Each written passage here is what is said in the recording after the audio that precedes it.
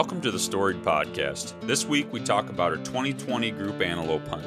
We explain what it took to get 4 doe and 1 buck permit in our hands, and then also break down our experience trying to fill those permits. We invite Matt and Johnny Hogan onto the podcast to help us unravel this group adventure. So buckle up, this should be a fun one. Welcome everybody. I think we'll start it off by just introducing our guests. We have Johnny and Matt Hogan, and then also Ruben and I. I think we'll start it off too with some introductions. So if Matt, you want to go ahead and start that. Yep. So everybody here has known each other for a while. Ruben, we went to high school together, and then Ryan I've known for a while, but not quite as long. I met Ryan through Ruben after the two of them went to Stevens Point together. And then Johnny is my brother. You guys know him from a young age. Yeah, we've known each other a while. Where are you at now, Matt, in Minnesota? Yep, so I live in Winona, Minnesota. I've been here since 2017. I was in Palatine with Ruben growing up until 2013, and then I was in Dubuque, Iowa for undergrad until 2017, and then came up here to Winona for grad school, and I've been here ever since. So, cool. Yep. Cool. How about you, Johnny? Tell us a little about it. Yeah. So I'm I am Matt's brother. I'm Johnny. So I've known Matt quite a bit. Ruben and I have known each other for a long time as well, all the way back to junior high. And then Ryan, I actually met in Casey, Wyoming.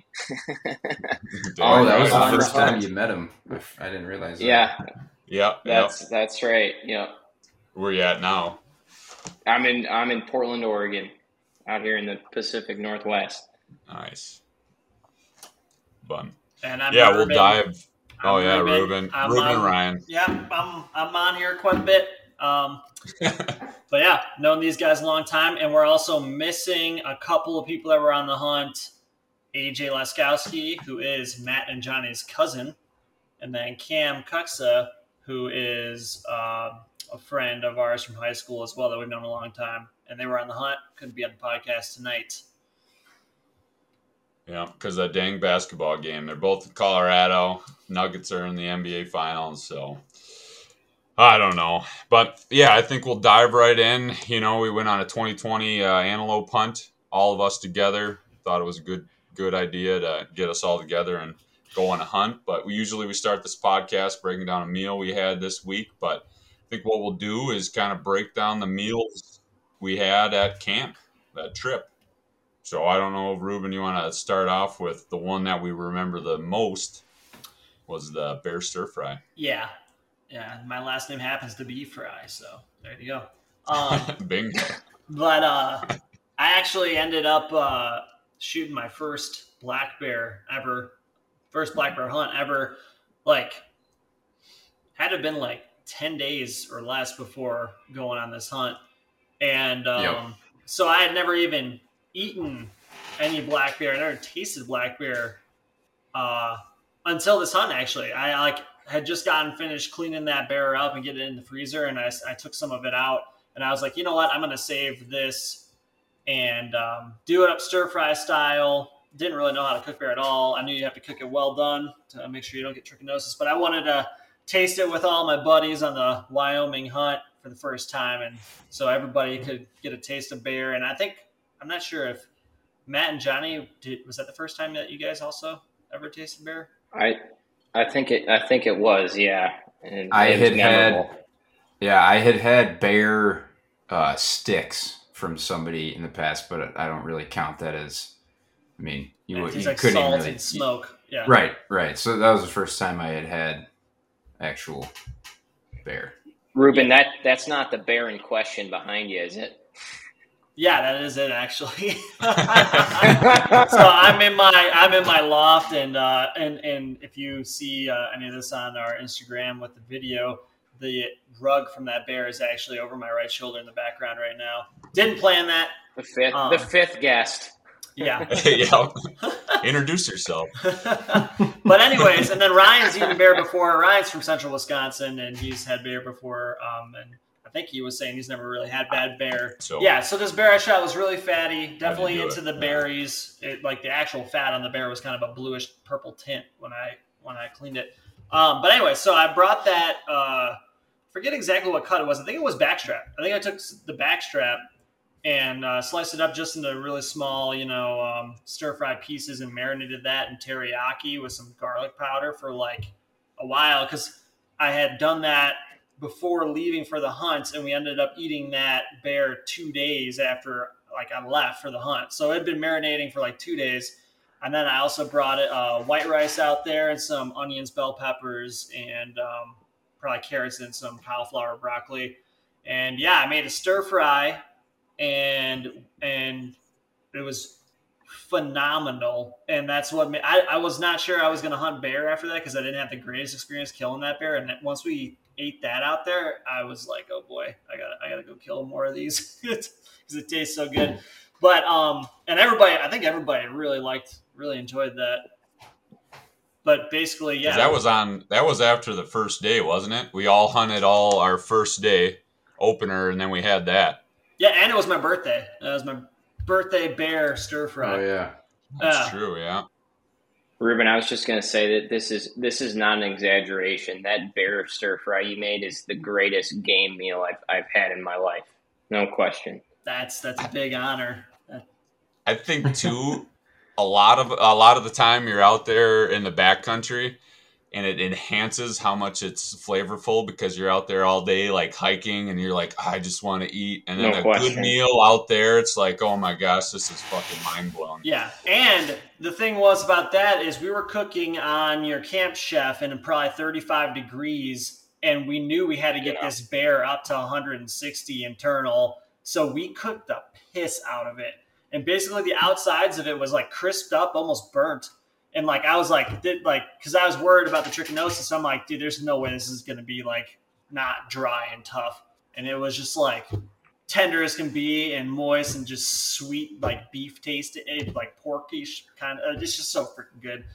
And that sold me on bear. What is the speaking of the trichinosis? What's the percentage of bears in that area where that came from that are likely infected with the trichinosis? I actually don't know that off the top of my head, but I think I heard somewhere that in Montana it's like if a bear hits a certain age, I think it was like 5-year-old bears plus or something like that. It's like 90% or something like that. So a lot. Don't quote me on that, but you should probably assume that the bear has trichinosis. I think that most bears by the time their life is over like contract it at some point. And is it a regional thing, or is that everywhere? Oh, it's everywhere. I mean, it used to be in the pork supply in the country. That's why, FDA cooked pork to 160, but like they've pretty much gotten trichinosis completely out of the domestic stock now.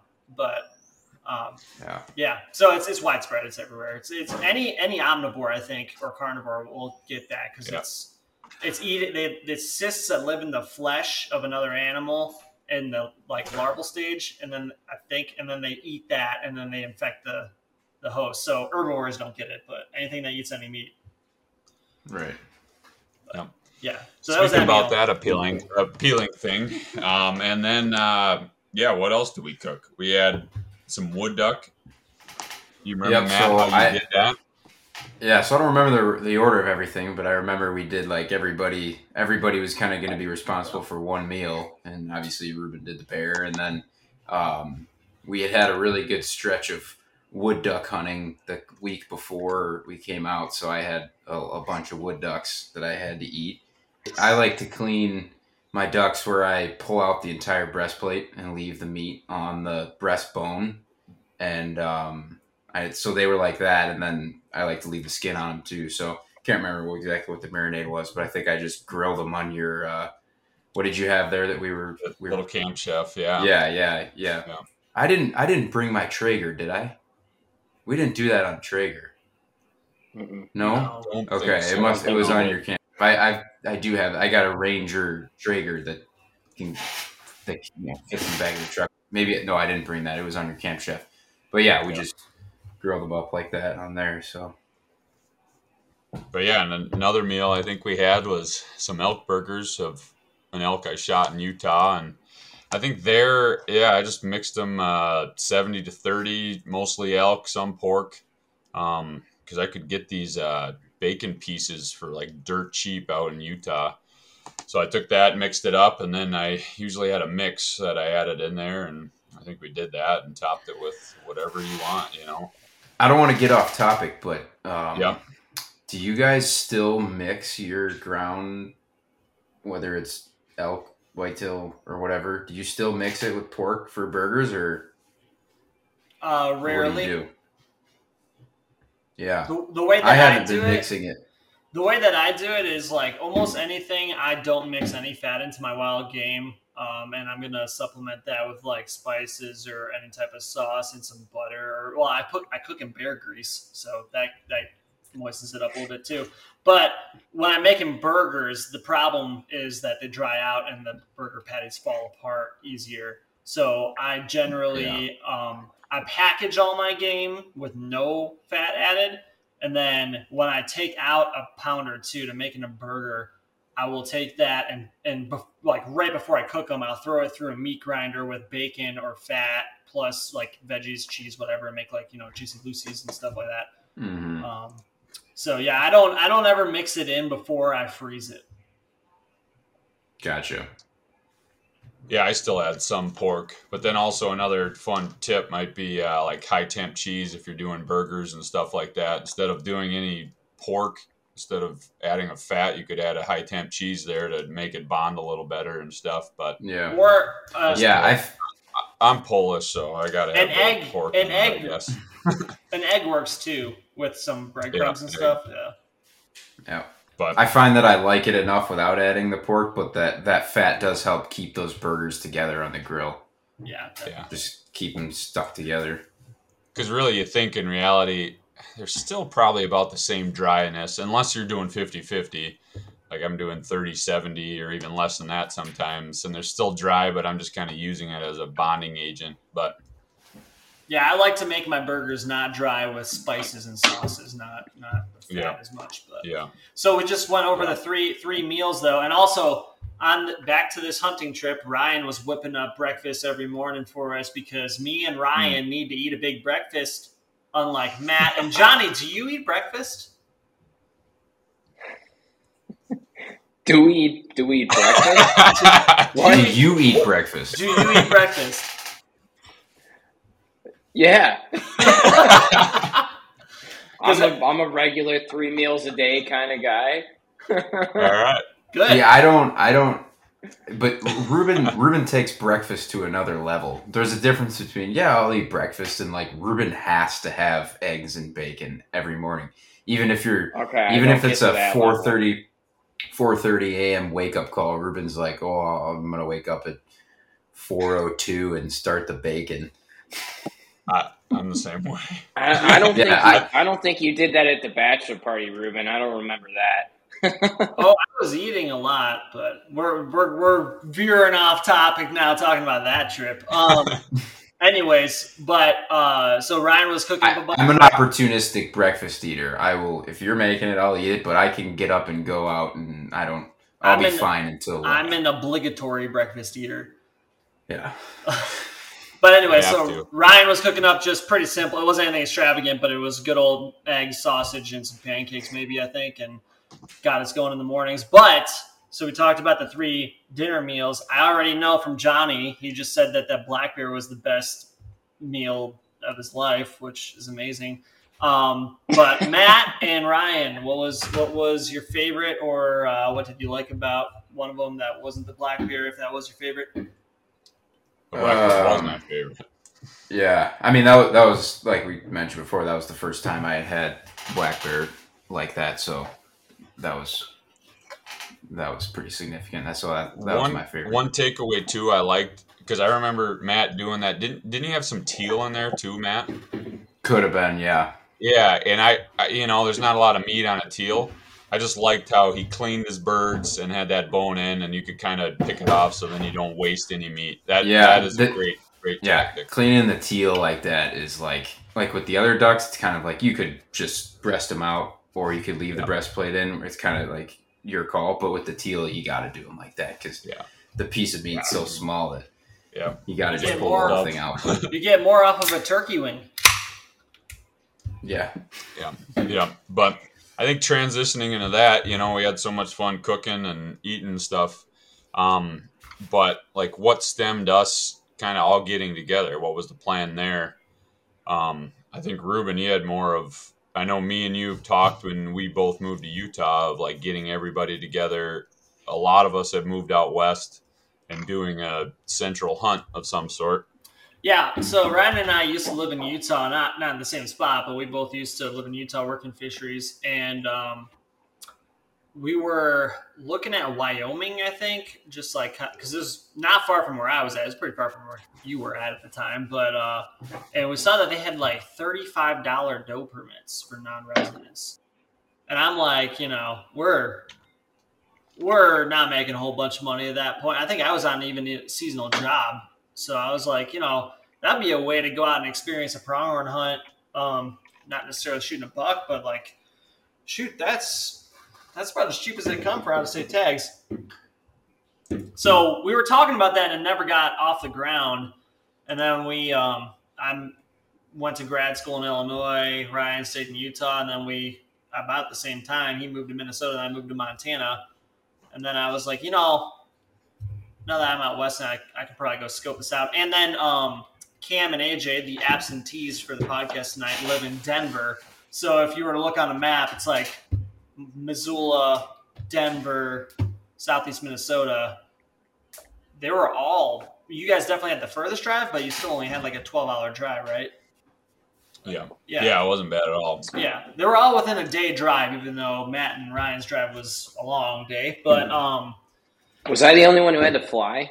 Oh, I forgot. Yeah, Johnny's from far away. Yeah, Johnny. Yeah, so Johnny flew in to Denver. I flew into Denver and then drove up with AJ. Yeah. But I still had the long journey. He did, and he did not even buy a tag. So it was actually. We'll get to that later. Yeah. So, anyways, I was looking. Our drive was 13 hours, so 870 miles. Not too bad. Yeah. So I was looking on. I went back and looked at the licenses and stuff, and ended up, there's still super cheap doe tags, and I don't know. Yeah, we were all going to buy doe tags because it was so cheap. But then at the last minute, Ryan was like, "I'm just going to buy a buck tag if we're going to do this." I'm gonna. Well, wasn't it? You still had to put in for those doe tags. So it's like the time right now. I mean, to January to Memorial Day, we still had to put in for these units to get points, didn't we? Even if you're doing non-resident antlerless. I can't remember exactly all of that because that's the last time I've hunted or applied in Wyoming. But yeah, it was something. Well, so June. Well, 1st, we didn't have any points. Nobody had points. No, nobody had points. But we still had to apply, didn't we? Right. Yeah. So I think our deadline to apply was the end of May. Yeah. Yeah. So I'm saying like we bought them, but we didn't really buy them. We were applying for them. But I was researching the units where it would be like centrally located for everybody, and where there are really high draw odds, plus a combination of that, and looking on maps to see where there was actually big tracts of public land that you could go to, because I mean, we wanted to draw a tag for sure, but you also don't want to draw a tag in a unit where there's only a few pieces of public land that everybody's just going to pound, because that's something that you could see happening is people see high draw odds, everybody applies there, shows up, there's very limited public, and it just gets pounded. So kind of did that. I also called up a warden down there in a couple of those units and talked to him about what the hunting pressure was like, and like how, like what we can expect as far as seeing antelope and access and stuff like that. And there was one unit in particular, and it was high draw odds, and there were areas with a lot of public you could get away a little bit from people, and there was a lot of areas to access in general. Some of them were small, but there's a lot of them. And so we decided I'll put in for those, and Ryan decided to put in for buck tag, and Johnny was coming along to be a cheerleader and experience the hunt. And so we ended up all drawing. It was me, Matt, Cam, and AJ with doe tags, Ryan with buck tag. And did we put in as a group? We did not. Mm-mm.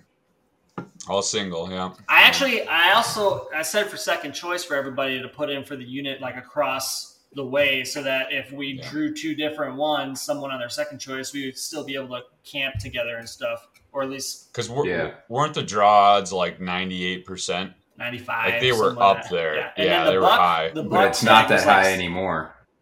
No. Yeah.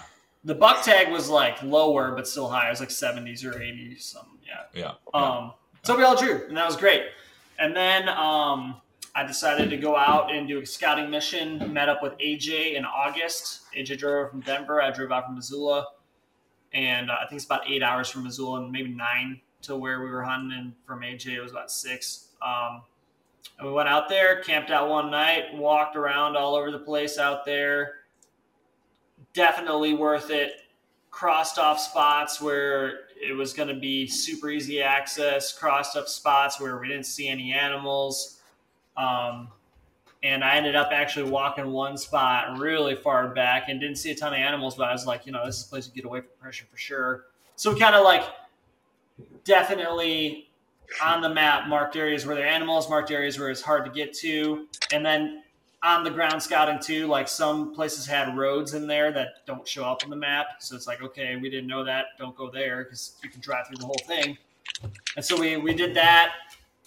And then Cam and I decided, so basically we all were going to meet up there the day before season open, which is October 14th. And Cam and I actually got there the evening of October 13th. And we went and scouted that evening too for in the moment. Before that, did you guys find, when you were down there scouting, did you find like a camp spot, like where you had to be or where we had to be? We scouted out where you could on BLM, because that's all BLM pretty much or there's a few state patches. But I think that I talked to the warden, he said you're technically not allowed to camp on the state land. So I think it was BLM. So we had to scope out a spot that was going to be like proximal to an area where we could go hunt that looked good, but also like literally picking out where is a flat section of area that we can park and set up tents and stuff near where we're hunting. And that actually is kind of harder to find than you might think. There's a lot of gates right at the entrances of these, coming off the highway. There's a lot of gates immediately on these roads. There's a lot of non-motorized access. And then there's also a lot of hills and gullies and stuff. So, yeah, we ended up... like Wyoming is a tricky state when it comes to, access. You see public, it's like, oh, we can access this, but you can't go down these roads or all this stuff. So that's a tough state. You got to know your laws and what you can get away with. Yeah, and some of those roads that are on on X and other maps are private. Like you're not allowed to drive up those roads. So that was actually really helpful with that warden I talked to. Also, he told us a few spots where it's like, just so you know, you can't get up this road and whatnot. Anyway, so that was really important. Moral of the story: very important to go down there and get a little bit of scouting in. That might be difficult for someone coming across the country with nobody there to go do that, but at least we weren't going in blind. And then for in the moment knowledge, Cam and I showed up the 13th, so 2 nights before opener. And we're all going to show up on opener to set up camp and do some scouting also that day. But we were running around out there a little bit. We really didn't see too much. We were kind of just looking at the front country because that's all the time we had. And actually, right before you guys showed up that night, the wind was whipping like I've never been in. And I know Wyoming gets windy, and that's probably a normal day for them, but it was 60-mile-an-hour gusts to the point where when Cam and I were walking the edges of these, little draws and stuff, and if you're getting pieces of gravel hitting you in the face. It was just whipping. Everything was windy as hell. But we still had a pronghorn pick us off at 800 yards. Even with all the vegetation moving and everything, we got to the sage flat and looked up, and there's one just freaking stock still staring right at us and turned around and ran away. And I was like, okay, that's their work's cut out for us now. Because I'd never hunted pronghorn or really tried to get close to them, and their eyesight is something else. But anyway, so we went to sleep that night. We had to do the whole put our totes underneath the truck to make a wind shield in front of the tent. The next day, the whole gang showed up, and it wasn't windy. So then the hunt began because we wanted to get there at least in time enough to do some scouting, because that was the day before or an evening before. And so I remember, I don't know what all of us did, but I remember us going out there. I don't know if it was, we kind of split into two groups. We had 6 people. It was me, Ruben, Matt, Johnny, AJ, and Cam, I think, right? And we split out and tried to find antelope for the morning. Actually, scouting that night, I went with Cam to a different spot, yeah, and then we re-game plan when we got back. Yeah. Okay. So Ryan, you and I went out to that spot. A big hike up there. Not a huge hike. It was probably a mile and a half in. And we got up on that ridge, that kind of ridge where you can like look both ways for a while. And it's kind of like this country that we're hunting is like a huge like kind of uplift of red rock, and we're kind of on this wide open finger like mesa kind of deal where you're up there and the sides of it are like sheer cliffs. It's like 400 or 500 foot cliffs, and then you get up on top and it's a huge sage flat with a little bit of topography, but not much. There's one little spine ridge that's only like 50 feet tall, probably, running along the whole width of this thing, or length of it. And you can look from the spine ridge over to one side and see a whole bunch of country, and over to the other side and see not as much, but decent amount. It's all sage. There's a little bit of different types of woody vegetation where the rocks like create some type of shading and aspect, so there's a little more moisture. But we sat down there, and I'm like, this is where I went and scouted that day that AJ and I were out there, and I hiked 3 miles back in there and saw a couple bucks. So I was like, all right, let's go there and sit in the evening and see what happens. And we ended up seeing 2 groups of antelope. One of them was those 5 does that we didn't see a buck with, I think. And then the other one was a pretty big group, about 12 animals maybe, and there was 1 buck in there. But they were like right on the edge and kind of on the private, and they were further back in there. So we were deciding for the morning we'd probably go and maybe a buck would appear with those does, or I had a doe tag. So we were going to go for those ones first, and they were over the ridge from the other ones. And then if we didn't have a play there, we might go for those other ones. And then we came back to camp after we put those to bed. We watched them bed down on the opposite side of this little knoll. We didn't actually watch them bed down, I don't think. They went over it right near dark. So we're like, they'll probably be there in the morning. I think another thing, too, the time frame of this hunt was October. So a lot of times, in Wyoming, antelope are in rut phase in September and stuff. So this is that post-rut phase. Maybe they're still a little, juiced up. They got the glands that smell like crap and stuff, but so they're still, attracted to these doe groups and stuff. So, that was maybe a factor in that. Yeah, you were still seeing bucks with does, which I'm not exactly sure. I don't know enough about pronghorn to know if they separate ever. But, yeah. Because, pronghorn are the definition of a herd animal. Yeah. But back at what we saw, yeah. Yeah. So we saw that and then headed back to camp. And did you go over what Cam and you saw, Matt? Was Johnny? Were you with them as well? No, Johnny was with AJ. Oh. No, Cam and I hiked a ways and did not see anything. We found a little muley shed, but we did not see any antelope. So okay, and then we didn't. So we hiked far enough and glass enough that I think where we went, we crossed it off the list and we didn't go back there. Yeah. Not that one evening scout was enough to really cross something off the list, but I guess we had enough other spots that we felt good about where we scouted that night. I don't think we ended up going back to. So yeah, we probably went back to camp and shared the stories that we just did, and I think we decided, didn't we decide to split into two groups?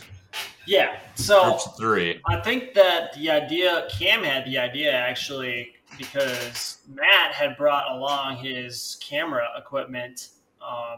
Matt is now is professional hunting videographer and photographer. Not at this time though. not. But I think ago. I think I did a decent job filming that hunt. But I go back and watch that video that I filmed, and I like see all these things that I'm like had shit screwed up on the camera settings. And I was like, oh, I should have filmed this way and all that stuff. But I think I did a decent job filming it. But also, I still look at those photos. I think since then I've come a long way in my photography, but I still look back at those photos from that day that you killed that buck. Not to spoil the story, but you killed a buck on the first day. I still look back at those photos and think that those are some of the best photos I've ever taken. And part of it is kind of like they mean a lot to me personally, but just in general, like that was a pretty epic. Like everything about that, like the landscape was epic. The cloud cover was awesome that day. Yeah, the lighting was amazing. Yeah, we had a couple like snow squalls that came through, and blaze orange looks cool on like that Wyoming sagebrush background with a cloudy lighting. So yeah. And if you all are listening and you're looking at our little icon on Spotify, that is one of the pictures we're talking about from that trip. That is our podcast cover. It was so pretty that we even paused hunting for a second. But anyways, so yeah, I think what you were saying was our plan. So you and Ryan were gonna go together, and I was gonna head with the rest of them, but I ended up deciding that I wasn't gonna bring my gun and hunt the first day. I wanted to film, and it made the most sense to go with Ryan because if he was the one with a buck tag. So that's how we ended up deciding that the three of us were gonna go. Is that I was gonna film, and that's what we did. So yeah, we did all that scouting, I think. And we're like, that's probably the primo spot to go. We got Antelope bedded. And so me, Ruben, and Matt headed off. And then Johnny, AJ, and Cam headed off. On Ruben's birthday, October 15th, everybody mark that on the calendars, was the day it was the day of the hunt, yeah. So we, like we said earlier, we headed off. We split into two groups, and that morning we thought the best option was to get up early and hike through the dark. I'm talking, I guess, me, Ruben, and Matt's side of the story. We'll go into the next one later, but hiking during the dark, get to where we saw those antelope. You know, antelope can't see very good at night, so they don't move. And we hiked in there in the night or in the morning, I guess, and got to within reach of where those antelope were. We spotted them right away. We actually saw more than what we anticipated, and there was actually a small buck and doe, and then that doe group that we still saw was bedded in the same area, and then looking over to, you know, where that big group was, we couldn't see, so we're like, well, there's a buck with a doe. You know, the buck doesn't look that big. I remember bringing out that spotting scope, looking at it, and I'm like, well, all right, it's got a throat patch. It is a buck. And I'm like, I think it's worth just getting in range and making that decision at that point. So we actually, is that correct? Yeah, I mean, on the way in there in the dark, I found a shed antler, but, you know. Oh, that's right, yeah. We were finding sheds in the dark. Didn't we find like 2 sheds that trip? Yeah. 2, 3 sheds, and they were all walking into the dark. No, but I think the buck ID is. I thought antelope don't shed. No, they were mule deer. They were mule deer. Yeah. Oh, okay. Yeah. And antelope will shed. They'll shed their sheath. That right here. They'll shed that black part, and they'll have like one little point there, and then it'll grow grow on it. Yeah, I think Okay. antelope are the only true horned animal that sheds. Ornate. They don't shed their whole horn, Yeah. but they shed a sheath. Mm-hmm. But just real quick, I'm gonna have to antlers are Google made out image of that. calcium, like bone, and horns are made out of keratin and are actually hair. So that's the difference between horns and antlers. Antlers grow every year and get shed. Horns are throughout the life of the animal, but the antelope, the pronghorn, American pronghorn is a little in-betweener where they have a horn, but they shed a little bit of it. Super weird. So that's why when you see an antelope shed, it's like hollow on the inside, right? Because it's like, Correct. oh, okay, yeah, I've seen that before. Yeah. So, Correct. but I think that the buck ID is the cheek patch, right? Don't they have the black cheek patch? Yep. Yeah. Yep, the black cheek patch. Yeah, right on their mandible or pretty much your jawbone. So we yeah, right there. See the black little cheek for patch. anybody who wants to, or if this is included, Ryan right now, I can see he switched his decoration in his recording room to have a picture of Matt, one of Matt's pictures from that day, which we were talking about, and he has the shoulder-mounted buck, which we had not yet seen at this point in the story. So we came up on these does and one of the bucks. Actually, no, that one first buck was by itself.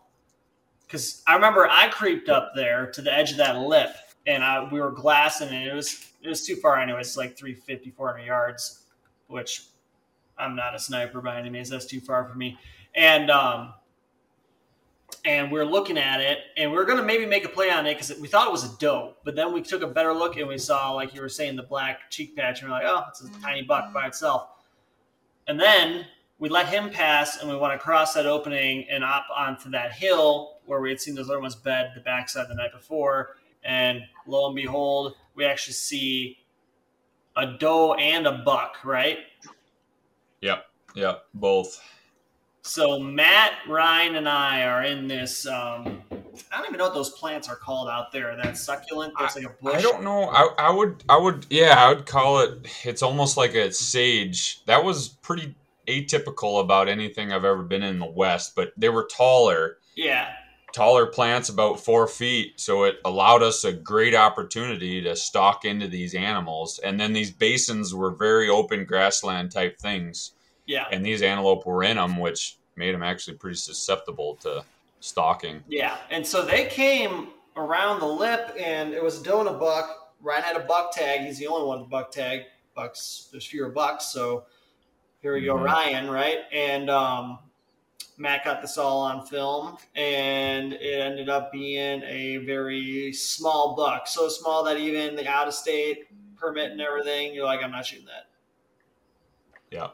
Yeah, I thought always too. We made a good stock on them. That buck, they were kind of coming through a pinch point. There was a wash to the left, and then it was just a big open drainage, and it was kind of cool because me and Matt were together, and then you were still up on the hill back, but we kind of belly crawled in there, and we had one opening in that sage, that taller sage, whatever it was, and I remember Matt behind me, and him saying, "If that was a big buck, that would have been the fucking greatest shot ever." You remember behind me, and you had I was actually about to speak up and say that. I'm remembering. It's coming back to me now as you're talking about it. That footage exists. It's on a hard drive somewhere, but it's not part of the video that's on YouTube because nothing ended up happening. But I remember if that was a nicer buck and you would have ended up pulling the trigger, that would have been super cool because I was right behind you, and I think when that buck stepped out into the opening, I had you were far enough in front of me where I had you and your gun in the foreground out of focus, and then I had the buck in focus past you, and it would have been so perfect, but it wasn't meant to be. Well, I know. I'm like, well, that's not. I'm probably not going to shoot. And I wish we would have thought sooner. I don't know about you, Ruben, but I wasn't thinking about it. And I'm like, I wish we would have thought to be like, Ruben, be ready. There's a doe in there. Never thought about it till the doe was already out of range. No, I tried to. Yeah, I guess when we decided to actually make a move on it, they were like moving out of range. Because what were they when they first came in? Was like 150, 200. They were close. They were 150, 200. Yeah, Yeah, and by the time I got and my gun up it, and everything, it's like 250 or something. yeah, There yeah. We was should just have no thought shot that. though because they were going away. Yeah. Yeah, sooner. But unfortunately, we actually kind of rolled up to the crest of this hill. On our back here, we were kind of on a high point with all this sage, but it just dropped off. It's bench ledgy type country. Yeah. Um, Like a cliff, and we like a looked 30-foot cliff. looked off of that to glass. We're like, let's look on this backside, and there was 5 does or a group of does, and we're like, all right, Ruben, this is, there's no bucks in here. Let's put a shot on these animals. Yeah. So Yep. I lined up on them, and they're a little far off. They all started looking one direction behind, and we had seen a hunter about half an hour earlier further back.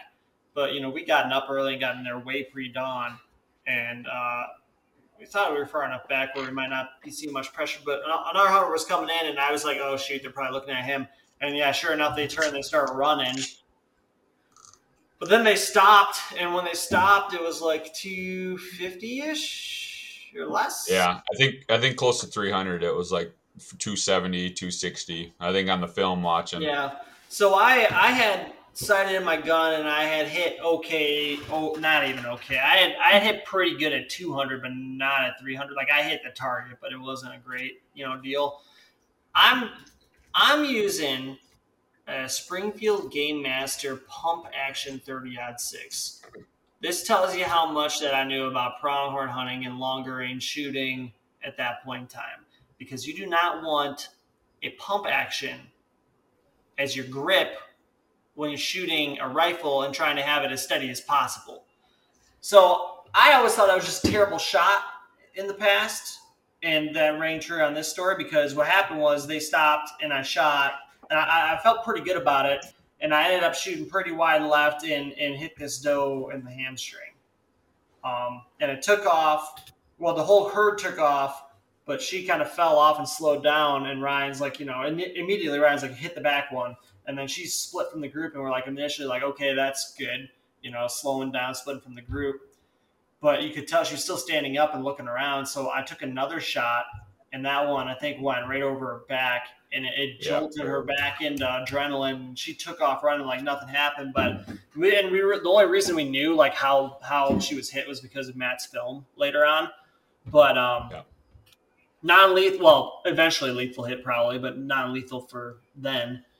And so that sucks. But like since then, I've learned that gun actually played a lot into that, because I got a new gun since then, and I'm shooting pretty well. I just hit actually this past weekend I was hitting like an apple-sized plate at 300 yards. So that gun sucks. And anyway, so I hit that antelope, and we went to track it obviously, because we knew we hit it and we wanted to see maybe I clipped something where it was bleeding out good. How far is it going to go? Maybe actually we were hoping it might bed down somewhere and we could sneak up on it and get another shot. Turns out that after I shot the second time, they all took off, and following their track, they did not stop running for at least half a mile. And by the time we got to where, they crossed property line. So we couldn't follow them. That's it. We probably would have found that animal, maybe, potentially, but it hit that property line, and it's like we can't go any farther. And at the time that we're stalking, or not stalking, tracking this doe that I hit, a snow squall rolled in, right? Mm-hmm. And it got pretty shitty out for a little bit, and then it crossed property line. Our sign was gone. We couldn't really tell what was going on because there's some snow and wind and everything. And so we decided to sit down to eat some lunch, I think. Well, one thing too, before that, we actually saw those 2 bucks that were bedded. Right? We saw 2 bucks that were bedded, and then they kind of already picked us off, I felt like, and we tried to move in on them, and they knew we were there from yards away. Oh, yeah. So, and Yeah, and we're like, okay, we tried to move in, yada yada yada. They kind of went off, busted off the hill, and so meantime, Ruben mentioned this hunter earlier, so that kind of forced the issue. I feel like on his doe that he shot, because we're like, okay, we have this hunter right behind us, walking up the valley. He's going to bump these. Well, and I think he did bump these does, but he's going to bump these does. They're going to be out of here in no time. So advantageous Ruben and us, we take the shot, and it didn't end up good. But then also we kind of talked to the hunter after that. We're like, well, we're tracking this doe. He was going to head up the valley, and so we were tracking it, and then we saw these two bucks. Tried to put a play on it. They saw us. Gig was up, but after We that, we kept were a little tracking. deflated. Yeah. Yep. It deflated. All right. We shot a doe, wounded it, didn't get it. There's bucks right here, decent ones I would have shot. Didn't get it, and then and then we're like, I personally, I don't know about you guys. I think Ruben was probably the most ambitious of us. I'm like, fuck it. I'm ready for some lunch. I'm ready for some food. And didn't you look up Ruben? And then all of a sudden, Yeah. things are. So we were about to sit down for lunch. I think that Ryan and Matt wanted to eat something. Matt's a lunch eater, not a breakfast eater. I was already eating when this happened, actually. Exactly. I had put my camera away, and I was already eating my sandwich, and then... That's why you eat breakfast, so you're not that hungry. I'm always ready. So they were sitting down to eat, and I was like, you know what? I'm going to glass this ridgeline just like one more time before we sit down and make sure nothing's happening. And I looked up, and literally there's a buck and two does like sprinting around this butte and then coming straight at us. So I'm like, guys, this antelope coming, like, they're going to come down they're going to come across this draw below us. Like, let's run down there. So you guys mad dash scrambled and put your stuff away, I guess. I think, why don't we, Matt, you were the observer mostly because you were filming. What was your aspect on that when I first saw him? Or did either of you see so no, I did not, and I didn't really. I mean, as just being the guy filming and not shooting, I didn't. Once you said they were coming, I didn't really bother to try to get my eyes on them. I was just like, I had to just get ready, get in position, and then get ready to film it. And I actually kind of just scrubbed through the video to kind of like refresh my memory, but I think we ended up.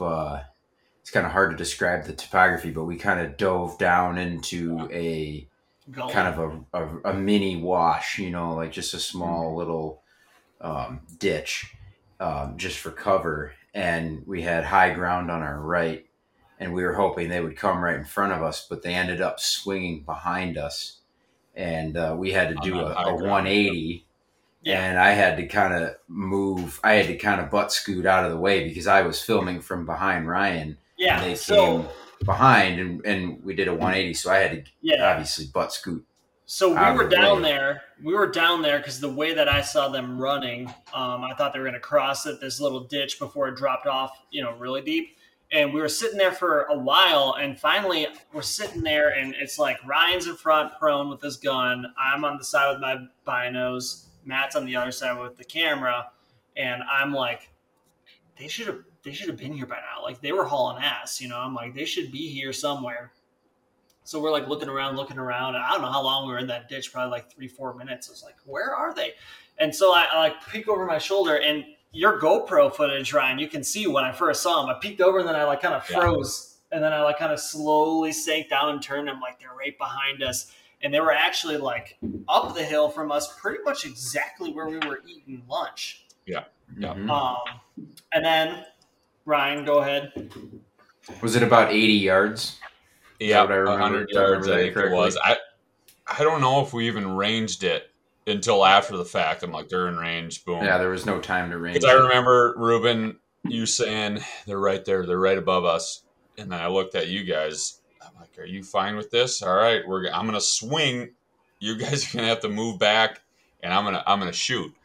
So I swing, I turn around just slowly with my gun, and then you guys both kind of go off to the side, and they see us at this point. Because antelope, I feel like they bunch up before they dart. So they're still scattered, running in kind of a line, and all of a sudden they see us and kind of just bunch up, and I'm like, all right, they're gonna scatter here. So before they bunched up a little better, this buck right on the horizon, 100 yards, I'm like, I got to put it on him. I was following his shoulder. I'm like, all right, when he stops, I'm shooting. Boom, shot him. Dropped like a pancake there. Yeah, it dropped immediately. And yeah, that I feel like that was a great moment because it dropped in our lap. I know hunting, that's sometimes out hunting, but I just remember us like high five, like shit, yeah, like we just shot the hardest permit to fill, a good buck. That was probably one of the biggest bucks I will say that I saw on private and public land through that whole unit. Not a stud buck, but I'm like, yeah, that was a great moment, when you're almost like you gave up, and then all of a sudden something drops in your lap. It was a big swing because we were just tracking that doe that Yes. we gave up on, and it was bad, and we were about to sit down for lunch, and boom, all of a sudden we were in the action, and then yeah, to have it be like not even a great situation, and then you just turn around and you freaking shoulder shot stone that thing, and that's the fun part too. Is like it went down instantly, so it was kind of like immediate like high fives. It wasn't any like it wasn't the typical like wait, go track, find it right there. It was like that thing was done, and it was pretty. Yeah, that's hunting, the highs and lows, but. So then we cleaned it all up, and we got everybody's permits to fill yet. We got 5 guys with permits, so we got 1 filled. Yep, 4 left. So we caped it all out because I was going to mount and stuff like that, and took all the meat and actually dashed all the meat in that wash we'd stocked, covered it up so the crows or anything didn't get it, and then we kept trucking. We're like, let's go farther out valley, because that hunter was still, you could see his hat, and he was walking around and stuff like that. So we're like, let's try to get a little higher, get above and away from some of this pressure. So we were walking, like Matt said, it was high to our right. There was kind of a butte type thing, and we were walking down this kind of game trail, and then all of a sudden I see this like weird, like pointy object. I'm like, that is a weird looking damn rock. And I went down, grabbed it up. I'm like, what do you guys think this is? Like, this is not normal. Like, this shouldn't be in these. Every rocks are all weird shapes and all this stuff. There's this pointy object here, and you're like, oh, it's a shark tooth or some shit like that. And I'm like, it looks like an artillery round or like a round. Yeah, I think you were saying it looks like a bullet, like a little torpedo. That's what I thought. Right here it is, and I'm like, what the hell is that thing? That's not normal. And I'm like, it's got like scales on it. So I'm like, weird scales and shit. So transition into that we found it's a Belemite. Ryan, I thought you were a fossil guy. Like that. I'm not I a feel like fossil I guy. remember this story as like you found this thing and you're like, that's a Belemite or whatever. Like you knew right away. You're telling me. So you shit, Johnny, I remember. Well, I didn't know what it was, and then Johnny, you're like, go to Reddit. You were the one like, that's right. Okay, I remember this now. Okay, and I'm like, I remember this better. Yeah, okay, I don't know what the hell this is, but this is not natural, or it was natural. And that's so I went to Reddit, and then the guy's like, oh yeah, it's a Belemnite. We go down to that area all the time and look for them, and it's it's a squid or something, right? Yep, it's a extinct squid, early Jurassic to Crustacea period. So it's like 150 million to 200 million year old fossil that we grabbed. And then there was also right next to it laid a rattlesnake hide, like a rattlesnake shed its hide. And I'm like, that's pretty badass. So it's a win-win of the little things you find in the woods. But so we kept on crawling up the mountain looking for another doe because Ruben had a doe permit. And then at this point, we're like, well, Matt, you can use my gun too, Basically, And yeah. we moved up and we saw a few way off, and so Way we're off. Like way 3 off, miles off. way But off. And then I think we came to the conclusion we were too high in elevation as well. yeah, so we ended up that day. We got into mule deer country there because we actually Yeah.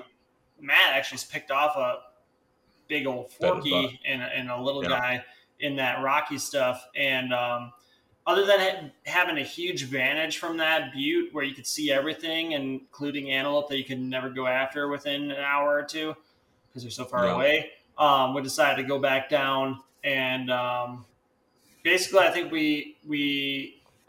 we went back, and it was like we're gonna pack it up for the day, grabbed your antelope, packing it out, and we're getting more towards camp, and we actually jumped a buck in a draw there. Like we were walking, talking, and not paying attention, and we jumped a buck right out of the draw, like a nice one, and he bolted over the hill. But ended up, I think we ended up hiking 14 miles that day. Okay, Yep. yeah. Yep. For antelope. Yeah. I was reading articles when me and Matt were driving out, and it says, first day, second day, do not leave the truck. It would say that. It would be like, first day, second day, there's no need to leave the truck. Just keep your gun in the truck, drive the roads, find your antelope. That's what the article said. And I'm like, and granted, like you said, we're on. Is that the lazy man's guide to antelope hunting in Yeah, Wyoming? I think antelope hunting is known as the lazy man's game. Yeah, and it definitely is. It definitely is. But I think in our situation, we were in one of those first-year draw units. So it's a harder unit, not the abundance of antelope. And then also, I think those units that do that are limited access to public land, which as we hunted, as our hunt went on, we found out that like access to some of the good spots were just limited. We were where we were was amazing, but we kind of burned that out, and then we had to go to these other spots. I wouldn't even. And we say kept that, running into hunters. Yeah, I wouldn't even say that where we were was amazing. I've antelope hunted since then. Yeah, and seen a lot more. We were in a spot where there were fewer antelope for sure, but there were way fewer hunters, and there's just a badass place to go and get one. I would not say if you want to see a lot of animal and or if you don't see a lot of animals, if you want to pick through animals to get a bigger buck, you wouldn't go there. We saw 2-3 bucks, But it was cool landscape, that's for sure. It was so sweet. badass. Yeah. But anyways, we don't want to breeze over just real quick. We went back and we had a grand old time cooking up the bear stir fry and playing guitar and drinking. And immediately when we got back with your buck, I think that Johnny walked up to me and said, "Happy fucking birthday, man," and handed me a beer and made me shotgun it. That was my contribution to the weekend. Yeah. So, anyways, and then the guitars came out eventually. That's true. And then the guitars came out right on I had to switch my screensaver on this computer to that picture I think Matt took of us with the old Toyota Tundra and the Camp Chef and all that stuff going on, and then the two guitars and the playing campfire. around. It was a night picture. It was that I got a little Weber grill, and we put the fire on that Weber grill. Yeah. Yep. And we're sitting all around having beers. I had like face paint on that day, and at that point I had like really long hair then, and my face paint was all like sweating down my face, and I just looked like an absolute psycho in some of those pictures. I think we got so drunk that night that you were letting AJ put the face paint on your face. Yeah, that might have been it. There was face paint already on, and you wanted more on. Yeah. No, I just remember our you guys were playing some Chris Knight, and we were doing a little sing along. That was one of the highlights of the whole trip for me, I think. Yeah. First night success. So there's more to that first day than what we said right now. Johnny, I want to hear more about your and AJ's first day. I hear something about going to a diner and antelope hunting, that style, but tell us a little about your first day out there. Oh yeah, that's right. Well, we trekked around. We trekked around for a while, and I think we we didn't see too much. I think we got a little bored of just like walking around. So we ended up going into Casey, Wyoming, and Casey, Wyoming is a town of. I mean, it's definitely like under like a couple thousand, maybe like No, 2,000. I think it's a couple hundred. Couple hundred. It's a Look it probably up, because where we went was the only establishment in town, and it 278. Okay, yeah. It felt like we were walking into a nursing home, like where we walked into this place. Like everybody there was like over 85, and like me and AJ walk in, and like they were all looking at us like, who the hell are these guys? And I don't remember exactly what we ate, but it was not a great meal. That was yeah. No offense to Casey, Wyoming, but that was probably the low light of all the food that just set the bar. It was like anything after that was going to be like absolutely amazing. But yeah, we went there, and I forget if after we ate there. Yeah, I think it was just me and AJ, and I can't remember if we went back out and walked around some more. But I mean, I think at that point AJ and I were like, I think we want to just start drinking beers and get after it again tomorrow. So I feel like we went back to camp and like hung out and waited for you guys to show up, because I was looking at my phone and I have some pictures of just me and AJ just sitting at camp, just in the chairs, just sitting there drinking. And the sun's still high in the sky at that point. So I think we were pretty lazy that day. That's funny. Oh, but they have just so a high point for Casey, Wyoming. I think they have a Chris Ledoux, like settled down there at the end of his days, and they have a museum or monument or something for Chris Ledoux. Yeah, they get that rest stop right off of I don't know what highway that is, but there's a rest stop, and it's dedicated to Chris Ledoux. If you ever heard of Chris Ledoux, he's Is he from? I think he's from Casey, Wyoming. I know. I think he ended up there. He died in Casper, Wyoming. He died in Casper. Casper is actually the second largest city in Wyoming. And a fun fact of that is Wyoming actually has more antelope pronghorn than people in the state. Populations fluctuate from 400 to 500,000 antelope. This year, due to the winter, they probably have less than that. But yeah. But I want to hear about. By the way, real quick, I found how many steps that day, that first day. At least my counter was 42,000 steps, which was about 15 miles of hiking. So Nice. Pretty good. That's 20. It's about 2,000 steps for a mile.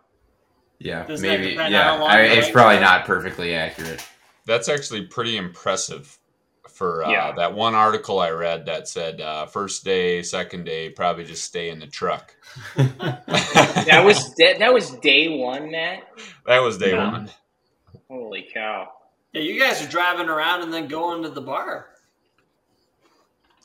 Hey, success is not measured on the animals you bring home or the beers you drink. You know, it's about all the fun you have. That's what I say. Yeah. Well, Matt, I want to hear about your day 2 adventure. Heard you got into some antelope.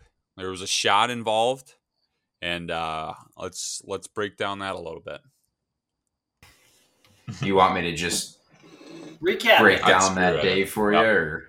I remember creeping through that ravine, right?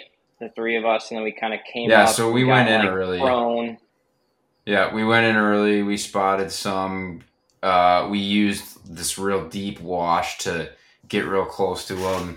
It ended up not working out, so nothing really to report about that. But then we ended up pulling out AJ's sleeping pad that he brought with, and kind of napping for a little while and glassing every 20 minutes or so.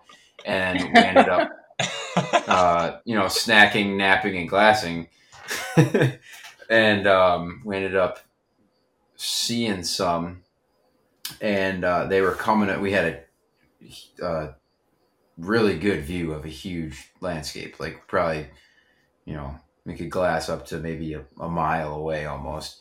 And we ended up seeing a pretty good group of, I think they were all does. I'm 99% sure they were all does, maybe 12 or 13 of them maybe coming across and going up top to this little kind of like, I don't know what the Wyoming terminology would be for it, but it's like this little kind of sage meadow on top of a I don't know, a hill. And they went up and got out of sight. And as soon as they got out of sight, we just booked it. And as fast as we could, we got over there and creeped up. It was pretty good incline to get up there, but we creeped up real slow. And AJ was like, you get up there and you shoot first. I think we both set up to shoot, and we got to like 150 yards, and we both kind of set up. I think we both had bipods that we set up, and just kind of got down on our butts. And AJ said, "You go ahead and shoot first," like AJ is. AJ's the most selfless guy in the group. And AJ tells me to shoot first, and my memory of it is pretty foggy because that's kind of what happens to me with a lot of situations like this. But I picked one of the does out, and I think that we ranged it at, I think we ranged it at 150, and that I was shooting a 270, and it was 0 to 200 or 150 or 200, I can't remember. And for some reason, my inexperienced mind told me to put it a little high, and I put it on the top of that doe's back, and I missed high, and it was kind of disappointing. But the what I learned is that shooting a rifle is not as easy as just looking through the scope and putting the crosshairs on something and pulling the trigger. There's a lot more to it than that. It's, when you don't do it much, it's not something that you can just grab your rifle and go and expect to be accurate out to 200 yards and be comfortable with it. It definitely it takes practice to be used to it and comfortable with it. And so I was kind of disappointed about that. But yeah, so that's what happened on day 2 for us. So from Matt's experience, we see that there's still antelope in their area. Ruben and AJ have scouted this before. We've seen consistent movement of antelope through this property. It's a small piece. And we decided in the morning to go back. Me and Ruben, Cam is going to go by himself, and Ruben, go into a little bit of what we did in that morning. We showed up back at the same place that those guys were in the morning, and we start walking in there. This is a place AJ and I had scouted and seen pronghorn in August, and then they just had opportunities there. And Cam went on his own. And so we walked in there, and as soon as we're walking in, Cam calls me, and he had shot one. And it was not that long after we had, gotten over there pretty quick. So we're like, wow. And he didn't really know a lot. I think that's the first big game animal he's ever killed. So Ryan decided to skip out on me. We had both of our trucks there, so Ryan could go get his truck and meet up with Cam and help him deal with the animal, and leave me, to my own devices. And I was in the same spot as they were in the morning, and I went and I saw some pronghorn coming across this opening, and it was like 800,000 yards away. And like Matt was saying, there's 800,000. 800,000. Yeah. Like Matt was saying, there was there was a really deep wash in that spot that you could like, I mean, it was like 12, 15 feet deep, I think. Like it was deep. And I literally, I saw those antelope and they were out in the open. And there's one tiny little knoll where they went behind. And I was like, if I can get there while they're still behind that knoll, I got a shot at this.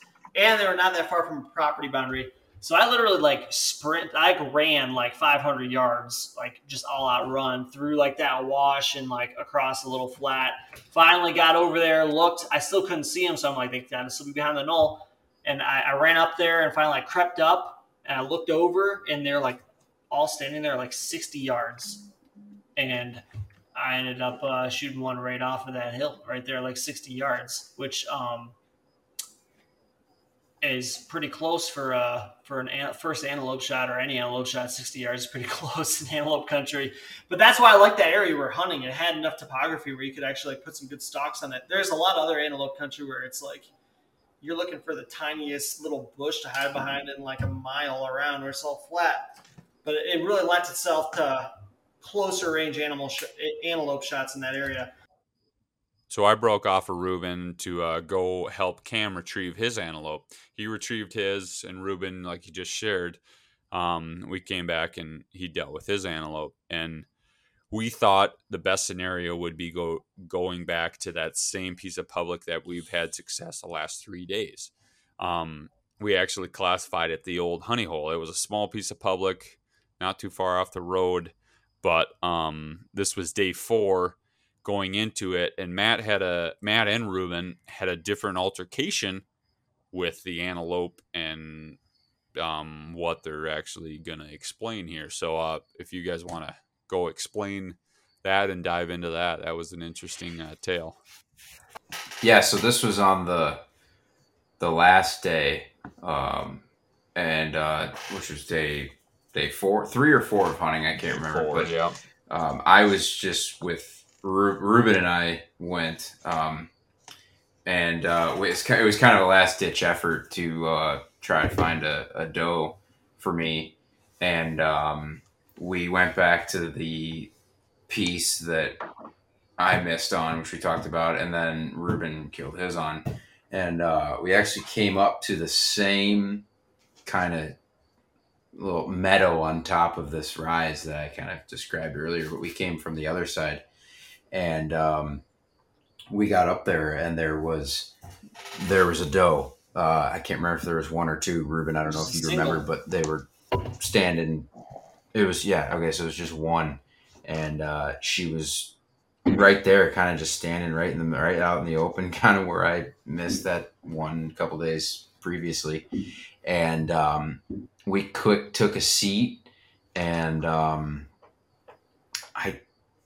she was making her way over towards us. We weren't really doing anything, but just sitting there, kind of waiting in the weeds. And she got to about, I don't know, 100 yards. Would you say, Ruben, is when I was about to pull the trigger on her? Would you say, was it about 100 yards? Maybe, yeah, right around there, maybe a little over. It was close.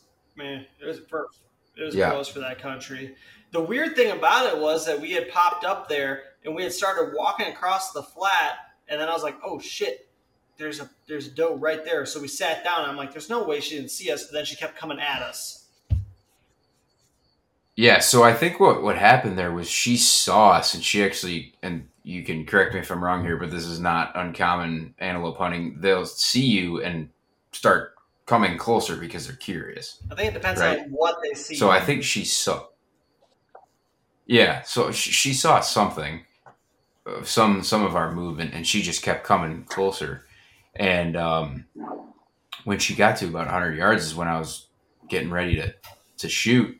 And we see some blaze orange on the other side of her, about, I don't know, 200 yards from, another 100 yards past her, maybe 200 yards from us. And I think you saw him, Ruben, right? So what happened, I think, was we were walking up there, and we saw a truck run up there. And we're like, why is there a truck running up here? And it was on the private public boundary. And then we kept walking because we. Yeah, he came in from we kept private. walking because we saw the truck and we're like, oh shit, well there won't be anything here. And then we kept walking and then there was a doe and we were like, get down. What we didn't know, I think, was that truck dropped a hunter off right there, and then you saw him. I think we were like, "There's a hunter right there," right when we're like lined up on the antelope. And then, yeah. So I immediately went from like getting ready to line her up and pull the trigger to like, well, this is not a comfortable situation, and I think I ended up just like laying down on the ground, and then because we were worried that he was about to shoot. Like, you said he was lined up on the doe, which is like pretty much right at us. Yeah, because I could see him clear enough that I could see that he had his gun shouldered, and so yeah, I immediately just like laid down on the ground, and I think you grabbed your hat and like waved it in the air, right? I chucked it up. Yeah. And and we're sitting there, and he's aiming pretty much directly at us because that doe is almost in line with us and him. And then, boom! Yep, he dropped her. And so we get up. How far was that doe from you guys at this point? I'd say 100 yards or less. Pretty close. Yeah. And so then, Matt, what did we do after that? Yeah, so I think we waited a minute or so to make sure that, he had killed it and wasn't going to shoot again, but we saw it drop, and we get up and start making our way over there, and he's standing at the doe when we get there, and the craziest or the scariest thing was, I remember like asking him, like, did you see us? Did you know that we were there? And he said no. And we were like, holy shit, that's not good. So I don't know. The whole situation, the guy kind of rubbed me the wrong way in general also, because he was really like kind of like nonchalant, like kind of brushed off everything about the whole situation. Like even just shooting the doe, he was kind of like, yeah, whatever. Like probably a little defensive, like, oh, these guys in public just came up to me. No, it wasn't even that. He was just like really like he was just like he made some comment of like, oh yeah, this doe, I figured I wasn't gonna shoot her, but I figured I probably, like, just weird comments like that. So he was from Michigan. And I think he said that his friends dropped him off here because they said that they come across his public all the time. And then he's like, well, she showed up, so I guess I had to shoot her. And I was like pretty annoyed. Yeah, kind of like that. There's kind of like that. It's kind of like a Midwest attitude. I feel like kind of like acting like you don't care about your success shooting an animal or something. I feel like those people maybe like deep down they actually do care, but like they like to act like, oh yeah, whatever, like that middle school kid, I don't want to put too much effort into it, but I still want to look cool, Yeah, and he did not give a shit at all about the fact that we were like right behind that doe when he shot it. When we told him he had, I don't even think he responded. Like we asked him if he knew that we were there, and he said no, and then like we told him kind of like our side of the story, like what we had just experienced, and I don't even think he said anything. He just like, just whatever, went along with gutting it. So I think I don't know. That left a bad taste in my mouth. There's your hunt from the truck on the first 2 days, guy. Yeah. Yep. Totally. Well, I feel like maybe that's the way to. Well, that's a bad way to conclude that hunt. No, so after. It is kind of how everything. It's how the hunting concluded. I think a couple hours after that, a huge snowstorm rolled in, and we had already moved camp to the motel, which was just perfect timing. I'll take the credit on that. I booked us 2 hotel rooms for the last night because I knew that we were going to want it. I obviously didn't know that the snowstorm was going to come in, but I remember the rest of everybody was kind of like, no, we'll rough it and camp the whole time. And I was like, nah, I think we're going to want that hotel room on the last night. And so I booked it. And that snowstorm ended up coming in a couple hours after that story that we just told. And that was the end of the hunting. And I think we ended up getting, 10 inches that night. And I remember walking through like at least 6, 7, 8 inches of snow to go to that bar, which I wish I was just trying to look up, to remember the name of that bar. But we walked there in a snowstorm, and by the time we came home, it bar closed. It had snowed like a few more inches, and it was a good thing we had the hotel. And my drive back. Yeah. So the last hunt didn't go well, obviously, as we just explained, but we ended up going back to the motel, and I think we had some more elk burgers, and then like Johnny just mentioned, we walked to the bar through 10 inches of snow and had a hell of a time at the bar, and ended the trip on a good note there. I was going to say, I think a positive note, I know it ended on that, not very good hunter practiced there, but I think at the end of the day, I mean, that we all had opportunities at Antelope and antlerless versus antlered, and I mean, at the end of the day, we're all there just to meet up and drink beer and have a good old time. And I mean, what's best than some pronghorn hunting in Wyoming? But I think to kind of roll into it, I mean, some takeaways from that hunt, as much as we talk about just us getting together and having a few beers and drinking in the hotel and stuff like that, it's my takeaway rolling into that would be, it's not as easy as you think. You read these articles, it's like, you got a rifle in your hand. You're in Wyoming. You should have no problem of shooting an antelope. Sometimes going the extra yard is going to gain you success more times than not. And I think in our area too, where we first started was a larger span of public land, but then some of the better areas where we hunted were small pieces of public land, but we saw a lot of antelope, but we're all on private. So, I mean, we just didn't have access to a lot of the better antelope. But I think going the little extra yard, getting off the road, because a lot of the guys we saw that were out of state just stayed on the road. So, and they went home with an empty truck bed. So, my takeaway personally was just to be more prepared. I don't think I mentioned earlier, but I had not done any rifle hunting ever before this. Mm-hmm. So like Johnny mentioned, we grew up hunting waterfowl, and I had never done any rifle hunting. You got to have a first time for everything. So there had to be a first time that I pulled the trigger on an animal with a rifle, but I hadn't practiced with that gun. So my takeaway was, if I'm going to go out and do it again, which I plan on doing, just to be more prepared and be more comfortable shooting and have some confidence. Do you have a setup you have now? Or so I just recently purchased a rifle. I bought a 270.